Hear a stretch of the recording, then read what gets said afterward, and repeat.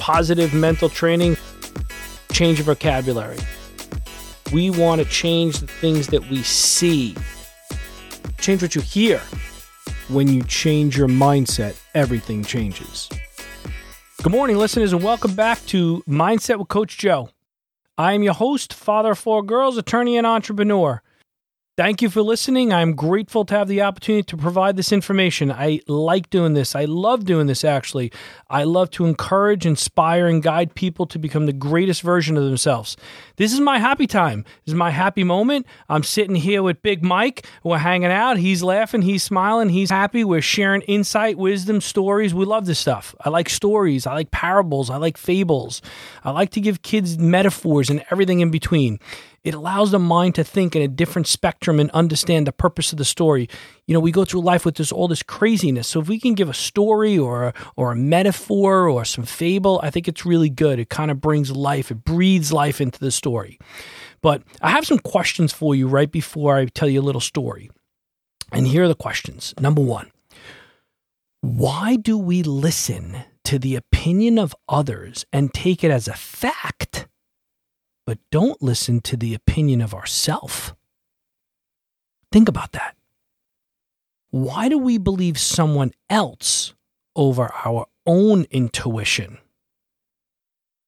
Why do we as humans make decisions due to what someone else said to us as opposed to what we want to do? Why are we constantly worried about making everyone else happy as opposed to simply making ourselves happy? And at what expense do we do this? At what expense does it cost our mindset, both mentally and then physically in our bodies? These are questions that I struggle with all the time. And I'll make a confession, I do the same thing. We as humans, why is it that we do this? I fall into this trap. I ask myself, why do you do this, Coach Joe? I guess it's because sometimes I don't trust myself, but rather I trust someone else's viewpoint. That doesn't make any sense, but sometimes that happens. There's a stark difference between someone giving good advice and merely accepting what someone else says. So I'm not saying you shouldn't take advice from people, but sometimes we just accept what someone else says, and then we change our behavior based on what they say. Well, we need to work on that. We need to work on that as people, as humans. So let's focus less on the opinion of others and more on what is best for you. And to bring that together for you, there is an old Aesop's fable that's going to help you understand this. And I'm going to go through the little fable with you. It's a little story. One day, a man and his son were walking to the market with their donkey. And as they pass a man on the road, he says to them, "Hey, you fool, who walks with the donkey? Let the boy ride the donkey." So the man stops, he puts the son on the donkey, then they keep walking along. Soon, they pass a group of men, and one said, "Hey, look at that lazy young boy. He sits on that donkey and lets his father walk." The man and the boy look at each other. The boy gets off the donkey. No problem. Then they went further. When they passed some women who were sitting there, and they say, "Look at that man letting his poor young son walk next to the donkey." So the man then put the son on the donkey with himself, and they both rode the donkey into the market with the boy in front of the father. When they reached the town square, people in the town started talking about them.